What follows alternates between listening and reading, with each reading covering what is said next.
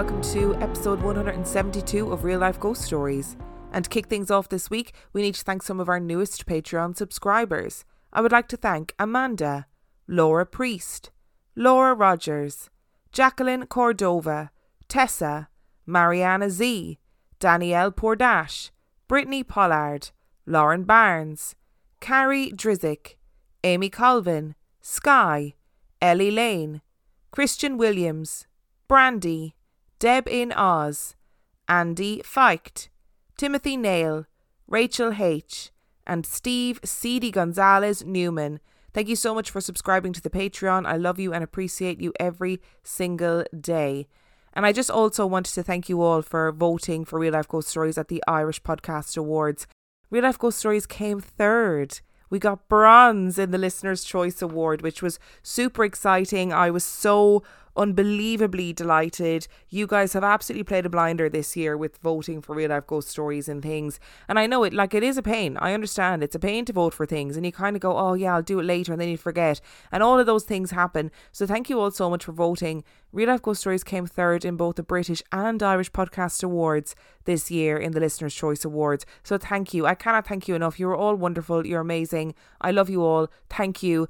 I wish I could thank you all personally, but I can't. But yeah, I'm just really happy. Thank you so much.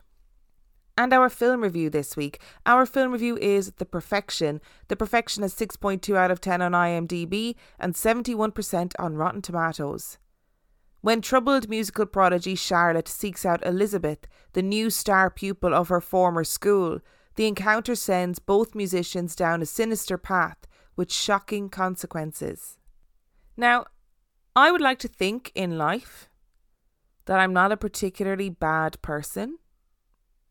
I do my bit. But every time I watch a film like this, I think to myself, I'm being punished. I'm being punished by God or the universe or whatever entity exists out there that doles out punishment. This is my punishment. Shit films. So let's just start with the likes. And what did I like about this film?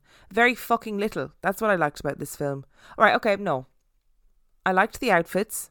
There were some good dresses, some good general outfits in there. I thought the actual genuine sexual tension in the beginning between the two girls was like really hot. I was like, well, this is cool. And I was like, this is some Black Swan shit. I can get into this film. And then it all went downhill from there. We're moving straight into the dislikes, people. This film review is going to be short and brutal. If you haven't seen this film, I'm going to try not to spoil it. But I can't promise anything. And I need to caveat this by saying that I did watch this movie kind of mildly hungover and eating Chinese food. And I don't want to be dramatic, but it actually was the worst thing that has ever happened to me. It was the worst thing that has ever happened to me. And a lot of shit things have happened to me, okay? And this film I was the worst thing that ever happened to me. First of all, this film is not for emetophobic people. If you are an emetophobe, which means you have a phobia of vomiting, this film is not for you. And while this film was about like two musicians, two cellists who are musical prodigies, you know what the only symphony that was happening in this film? It was a symphony of vomiting and bodily fluid. Like, I genuinely started to wonder, is this like a little bit of fetishization of vomiting, people pissing themselves? Like, there's a whole sequence in the film where one of the girls is like just repeatedly saying she's going to shit herself, and then we get like an image of her squatting on the side of the road. Like, honestly, it did feel almost fetishized. It was so strange. You know, like in Quentin Tarantino movies where he always shows feet in his movies and everyone talks about him having a foot fetish? Fine. Like, that's fine. I have no issue with anybody having any sort of fetish. Obviously, as long as it doesn't hurt anybody else, right? I just want to make that very clear. There was just... this movie had a lot of stuff in it that made me very queasy and uncomfortable. And when I was eating my Chinese takeaway and feeling mildly hungover and feeling very sorry for myself, in general, this movie was not it. It was not the go-to. It was not the go-to. I'm going to try and talk about the story as little as possible because I don't want to ruin the story for people who want to watch it. And it is one of those ones that if I start picking holes in the story, I'm going to give the whole story away.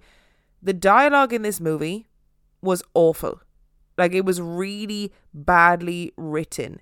There was so much swearing that added nothing to the dialogue that my brother walked in kind of like halfway through me watching this film. And my brother like loves movies, loves TV shows, loves series. And I explained to him what was going on, and then we started watching the film together. I can't tell you the amount of times I was going, John, why are we watching this? What is happening? This is terrible. And he was the one that pointed out to me, he's like, why is there so much swearing in this film? Like, it's really unnecessary. It's thrown into sentences there. It doesn't add anything to the sentence. It actually kind of weakens what everybody's talking about. And he was so right. He was so right. And there was times in the dialogue where it was actually just awkward and embarrassing. And it was a movie that like dealt with really serious issues that really do happen in the world, but dealt with those issues in a really terrible way. It almost felt to me that the storyline was wrapped around these central moments of like gross out horror and violence. Like, somebody sat down and was like, I want to get vomiting into this story. I want to get somebody chopping their arm off into this story. I want to get somebody nearly shitting themselves into the story. And I also want people being sexually assaulted in the story too. I want all those things in the story. How are we going to do it? And they sort of created this really bizarre narrative to wrap around those things. And maybe it's because I'm a bit emetophobic. I can't escape the vomiting. I just can't get over it. But I really didn't enjoy the story. I thought it was a story that needed to be told, but could have been told in a very different way. I thought the dialogue was awful. I didn't particularly even like the acting, even though I like the actors that were in it. By the end of the movie, I kind of just wanted to beat everybody up. Like, I don't know how else to say it. I just wanted to beat everybody up. I don't know what that says about me. I don't know what it says about the person that I am. Maybe I'm just a terrible person. But maybe people just need to write better movies, okay? Maybe they just need to write better movies. Oh, I can't believe how much I hated this film.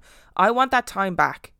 I want that time back. When you're slightly hungover and eating Chinese food, your time is precious. You want to be watching something good on TV or something that is mindless but entertaining. I do not want to be watching bodily fluids and sexual assault. I just don't want to be watching it, okay? This film was meant to be about girls who are musical prodigies, okay? I want to watch good cello recitals. That's what I want to watch. And don't talk to me about the cello recital that was at the end of this film. It was fucking weird. It was weird. When this film was over, my brother actually said to me, I want you to pay me for watching the end of that film. I want you to pay me for it. And actually, I don't think your job pays enough for you to watch films like that. Those are the two things he said. And then he also said, do you want me to contribute to your film review? Because I've got 3 words for it. It was shite.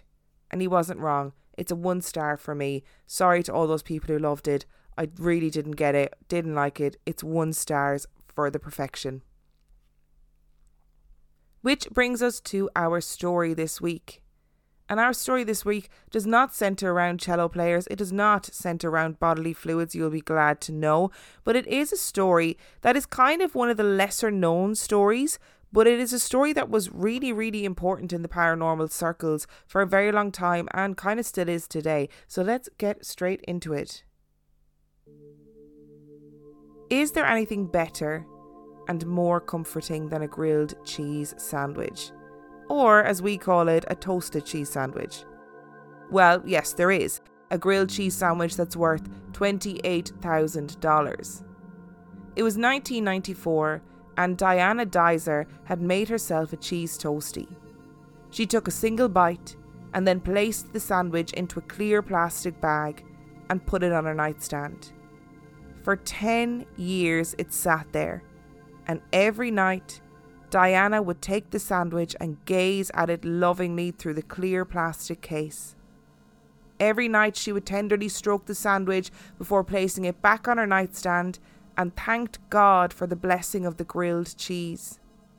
She believed that the sandwich brought her years of good luck, joy, and it protected her from harm. This cheese toastie brought good fortune of biblical proportions. It wasn't just a grilled cheese sandwich. It was a message from God. After Diana had taken the first bite of that sandwich, she noticed something amazing, something beautiful. There, in the browned surface of the toasted bread, was the image of the Virgin Mary. Why the Virgin Mary would choose to make herself known in the form of a grilled cheese sandwich is unknown. Somewhat strangely, in the 10 years that the Virgin Mary grilled cheese was on her nightstand, the sandwich never decomposed or grew mould. It remained in perfect condition. Although I'm not sure I would have risked a bite after that length of time for fear of both food poisoning or the wrath of God.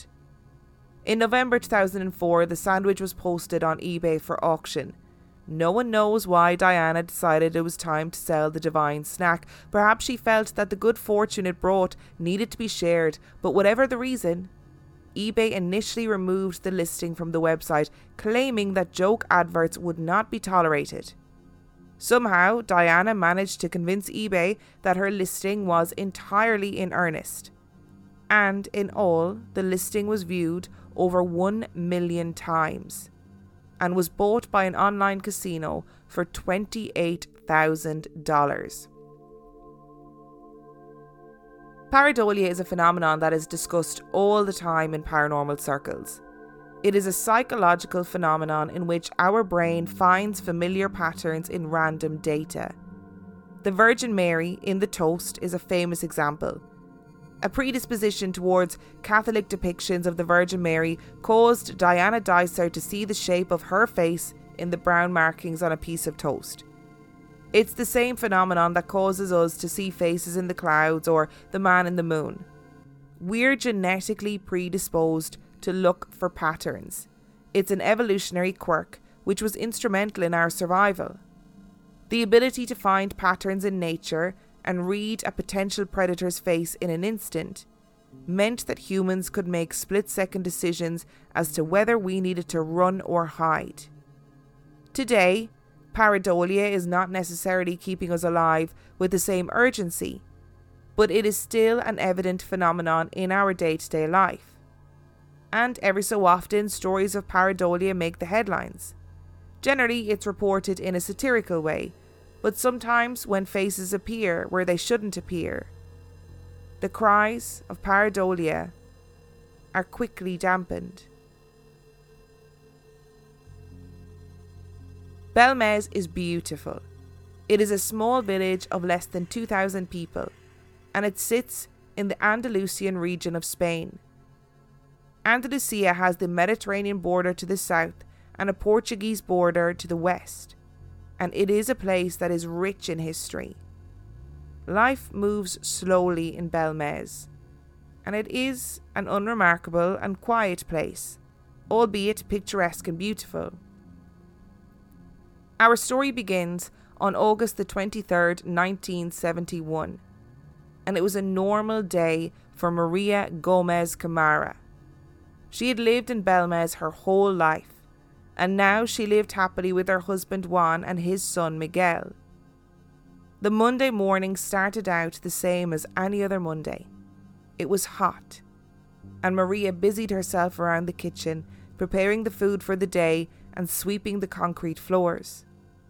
She made a mental note of something she'd spilled on the kitchen floor, and when she had finished sweeping, she went to the sink to rinse a cloth in order to clean up the spillage.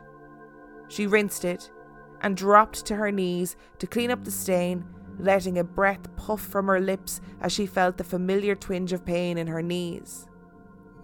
She felt like her body was aging, and mused over it as she ran the cloth over the floor, the stain disappearing in a dark, wet circle on the concrete. When she turned back around to get cleaning, she noticed something that made her stop in her tracks. She returned to the stain, her head cocked to one side and her face scrunched up in concentration. She took one step backwards, dropped the cloth into the sink, and left. When Maria returned, she had brought Juan and Miguel with her, determined that they needed to bear witness to what was happening in her kitchen. When Maria had first scrubbed the stain away, she thought nothing of it. But when she returned, the water had dried. The stain had returned, and this time, as she looked at it, she saw something unmistakable. It was a face. A man's face, with open eyes and an open mouth and long dark lines on its face like whiskers. Maria, Juan and Miguel stood around the stain and studied it. Maria washed the stain away, scrubbing it, and the three sat on chairs in the kitchen waiting for the floor to dry. And as it did, the unmistakable features of a man's face reappeared, except this time they seemed to have shifted slightly. Were the eyes now in a different position, searching for the inhabitants of the house? Maria pleaded with her husband and her son to get rid of it. Whatever it was, it hadn't been there yesterday, and it was a face, a human face, somehow stained into the cold, grey concrete. Juan and Miguel did not need convincing. The whole episode was bizarre, and they dutifully grabbed 2 pickaxes and returned to the kitchen. Together they swung their picks into the floor, and the face slowly disappeared into a mess of cracks and rubble. And when they were finished, they removed what had been displaced, mixed up some new concrete, and poured it into the hole that had been left. Not much really happened in Belmez, and word had spread very quickly that Maria Gomez had a face in her floor. In a town of around 1,500 people, one person's news is everyone's news, and people were already curious as to what this might mean. As the new concrete dried on the floor of the small house, everything was quiet for about a week, and the family put the incident down to a strange occurrence and tried to forget about it. But it soon became clear that the problem had not gone away. A new face had emerged, but this time, slightly different and in a different position. Now the news was bubbling through the town, and the mayor visited the house. He surveyed the scene and spoke with the family about their experiences. The family were clearly terrified, and the mayor ordered that the floor was not to be broken up again without having some of the floor taken away for scientific analysis, to check and see if there was a natural reason for the appearance of the faces. The family also reached out to their local council and asked for assistance in any way that the council deemed necessary or appropriate. Both the council and the mayor were keen to get to the bottom of the mystery, as the people in the town were becoming really interested in what was happening, and the sooner there was an answer, then things could go back to normal in the sleepy town. Throughout this time of meetings and decisions, more and more faces had begun to appear in the floor of the house. The faces were very clearly human, and there was talk that the faces' emotions changed day by day. Faces of women and children appeared, and if one face disappeared, then another would appear. And Maria and her family had no clue what to do. And the people of the village began knocking on the door to see the faces for themselves. It was clear that the marks on the floors were faces. This was not a case of mistaken identity, where a few blobs looked like a face at a certain angle. These were very clearly human faces. In the meantime, the council had decided to rip up the floor and see what was underneath. And what was underneath the floor shocked the community and set the rumour mill whirling. 10 feet under the floor were several skeletons. The house had been built on a medieval graveyard, and some of the skeletons dated back to the 13th century. And some were buried without their heads. The decision was made to remove the skeletons to give them a proper Catholic burial in a nearby graveyard.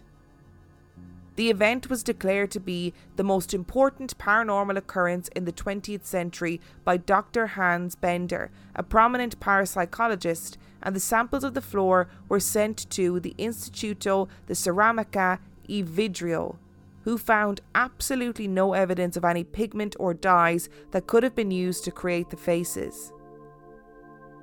After the skeletal remains were removed and the cement floor was redone, the family believed that their ordeal was over. It wasn't. A few weeks later, the faces began to appear again. Faces on the floor and the walls, faces of differing ages, genders, and emotions. Sometimes the faces appeared to be screaming. As word of the strange events spread, the phenomenon was reported in news outlets, and people flocked to see the Belmez faces. And among those that flocked to the house were paranormal investigators who were determined to establish whether or not the faces were a hoax. In order to test the theory that the faces were hoaxed, the faces in the kitchen were covered with a cloth which was sealed at the edges. The room was then closed off and wax seals were placed on the doors and the windows. The whole process was documented by a German film crew in order to ensure the legitimacy of the results. 3 months later, the room was opened again, and the faces had moved and changed in that time. During the 3-month investigation, microphones were planted around the house in order to see if there was any noises to be captured, and also listen in on conversations in the household to see if there was any evidence of trickery. There was no evidence of trickery, but the microphones did capture sounds.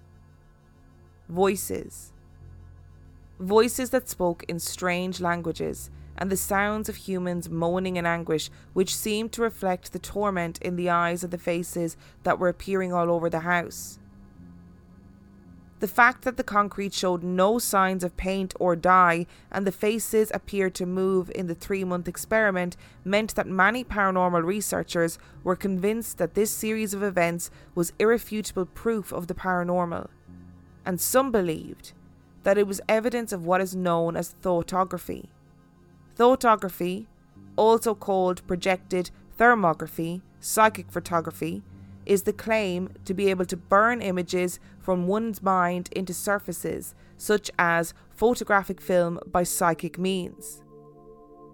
It was noted during the incident in the Belmez house that the faces seemed to reflect the mood of Maria herself, and that the faces seemed to slow down or not appear at all in periods of time when Maria was away from the house. There have been lots of famous cases of psychic photography over the years. For example, in 1995, famed psychic Uri Geller began to use a 35mm camera in his performances. The lens cap left on the camera, Geller would take a picture of his forehead and then have the pictures developed. Geller claimed that subsequent images had come directly from his mind.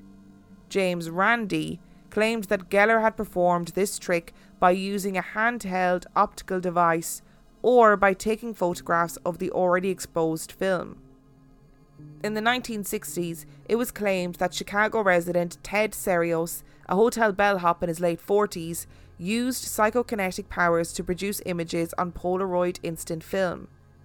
Serios' psychic claims were bolstered by the endorsement of a Denver-based psychiatrist, Jule Eisenbud, who wrote a book, The World of Ted Serios, Photographic Studies of an Extraordinary Mind, arguing that Serios' purported psychic abilities were genuine.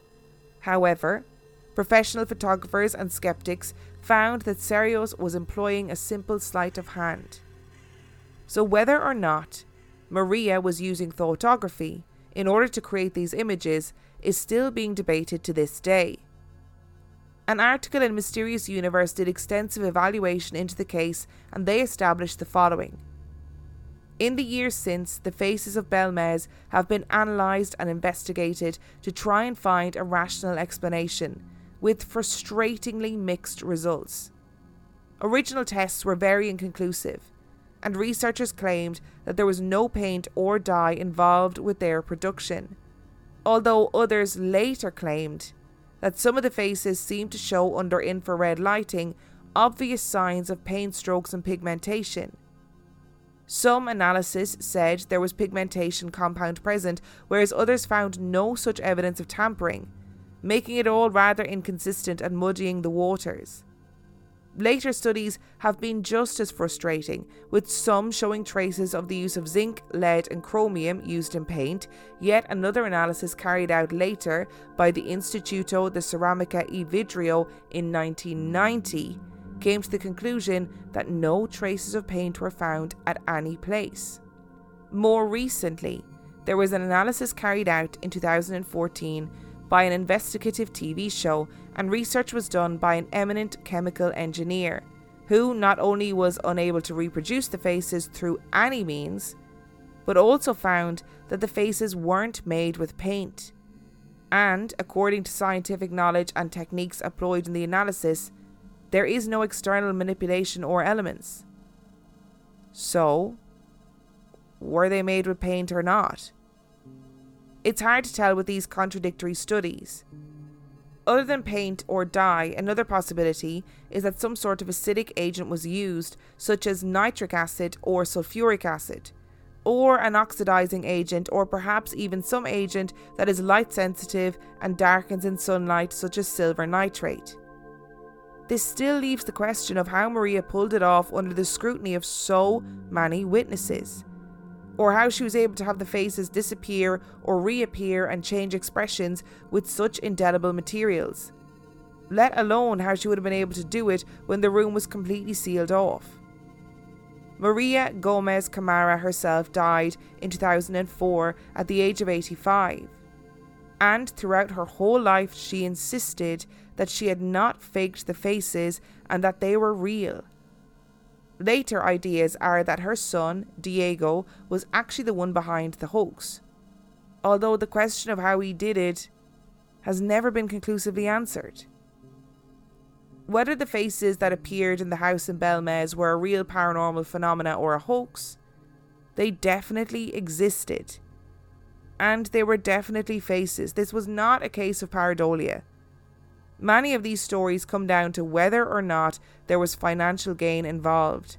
And the reports on financial gain in this story are varied. Some reports say that while the House of 1,000 Faces had thousands of visitors, the family never charged a fee. But others say that Maria charged a fee for the people to view the house. Either way, there is no conclusive explanation as to what happened in this house. And the faces continued to appear until Maria's death in 2004.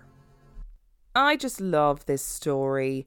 What a strange little story. And I love that everyone got so swept up in it. Like, it's such a big story. It kind of like gives me Enfield Poltergeist vibes. It gives me Battersea Poltergeist vibes, where like the newspapers were reporting about it, people were getting involved, eminent paranormal like psychologists and parapsychologists and paranormal researchers were getting involved, and there is still no answer to it. There just isn't any answer.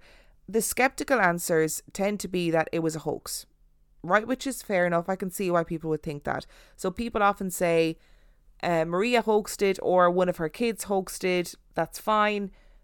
But nobody's able to say conclusively how it was done. I mean, it's all well and good to say, oh, they obviously painted the faces on the floor. Fine. But how did they do it? And how did they do it under such scrutiny? And that is the thing that gets me about this story.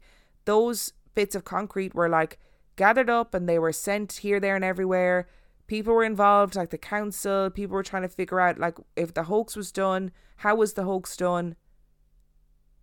And I can't figure out how it was done. And I think before you go any further with this story, you need to look up the faces that appeared in the Belmez house. Those faces are wild. They are wild. Like some of them look like a kid's drawn them. Others are sort of like a smudge. And then there's some that are like photographs. It's the most bizarre thing. There is such a disparity between the faces.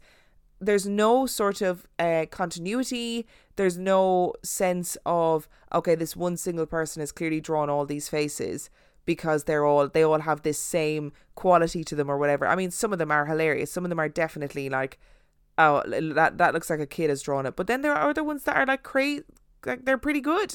They're pretty good faces. And I can tell you now, they're definitely, this is not a case of pareidolia. This is 100% not a case of people seeing things that shouldn't be there. But did this start off as one of those things that was a joke, but then got out of hand and then got bigger and bigger and bigger? Like, did one of these kids that was living in that house paint a face on the floor somehow? I still don't really understand how they did it. Maria got rid of it. It returned. She freaked out. They thought it had changed positions. They totally overreacted, smashed up the floor. The kid was like, this is gas. Like, this is fucking hilarious. So then the kid draws more faces.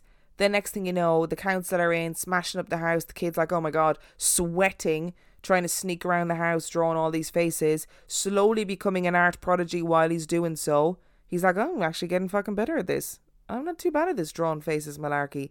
And then all of a sudden there's thousands of people lining up. Mum and dad are making loads of money. The kid's like having a fucking breakdown, trying to keep up with the drawing of these faces. If one disappears, he's drawing another one. Like, is that what happened? But how did they disappear? How did they make them disappear and come back again? Were these people in this tiny village in Spain, did they singularly figure out like how to do invisible ink type shit? Because I don't understand how they did it. And this is one of those stories that I wouldn't begrudge it if it turned out it was a hoax. You know, I wouldn't be like, oh, that's disappointing. I'd be like, oh, but how did you do it? Because that is a clever hoax. That is a good hoax. However you managed to do that, that's the thing you need to bottle and sell, because that is clever. And you know what? This family was relatively poor, apparently. If they figured out how to like draw these faces on the floor and hoax people, and people wanted to, you know, pay a couple of cents or whatever to get in, and so be it. Like, good on them. Fair play to them. And maybe it started off genuine and then they realised there's a way to make money out of this. You know, maybe it started off, like I said, something appeared on the floor, there was an overreaction, etc., etc. And maybe she was just like, listen, actually, Diego, I know you've been doing this, but this could make us a few bobs. So, you know, you need to get those paintbrushes out or whatever it is that you're doing there. Or maybe it's a case of thoughtology. Let me know what you think, because I'm curious to know what people think about this, especially after you look up the pictures of the faces. And try and find somewhere that has like loads of pictures of the faces printed, because there are so many different ones. There were 1,000 faces that were counted, at least 1,000 over that period of time. So do go look them up and see.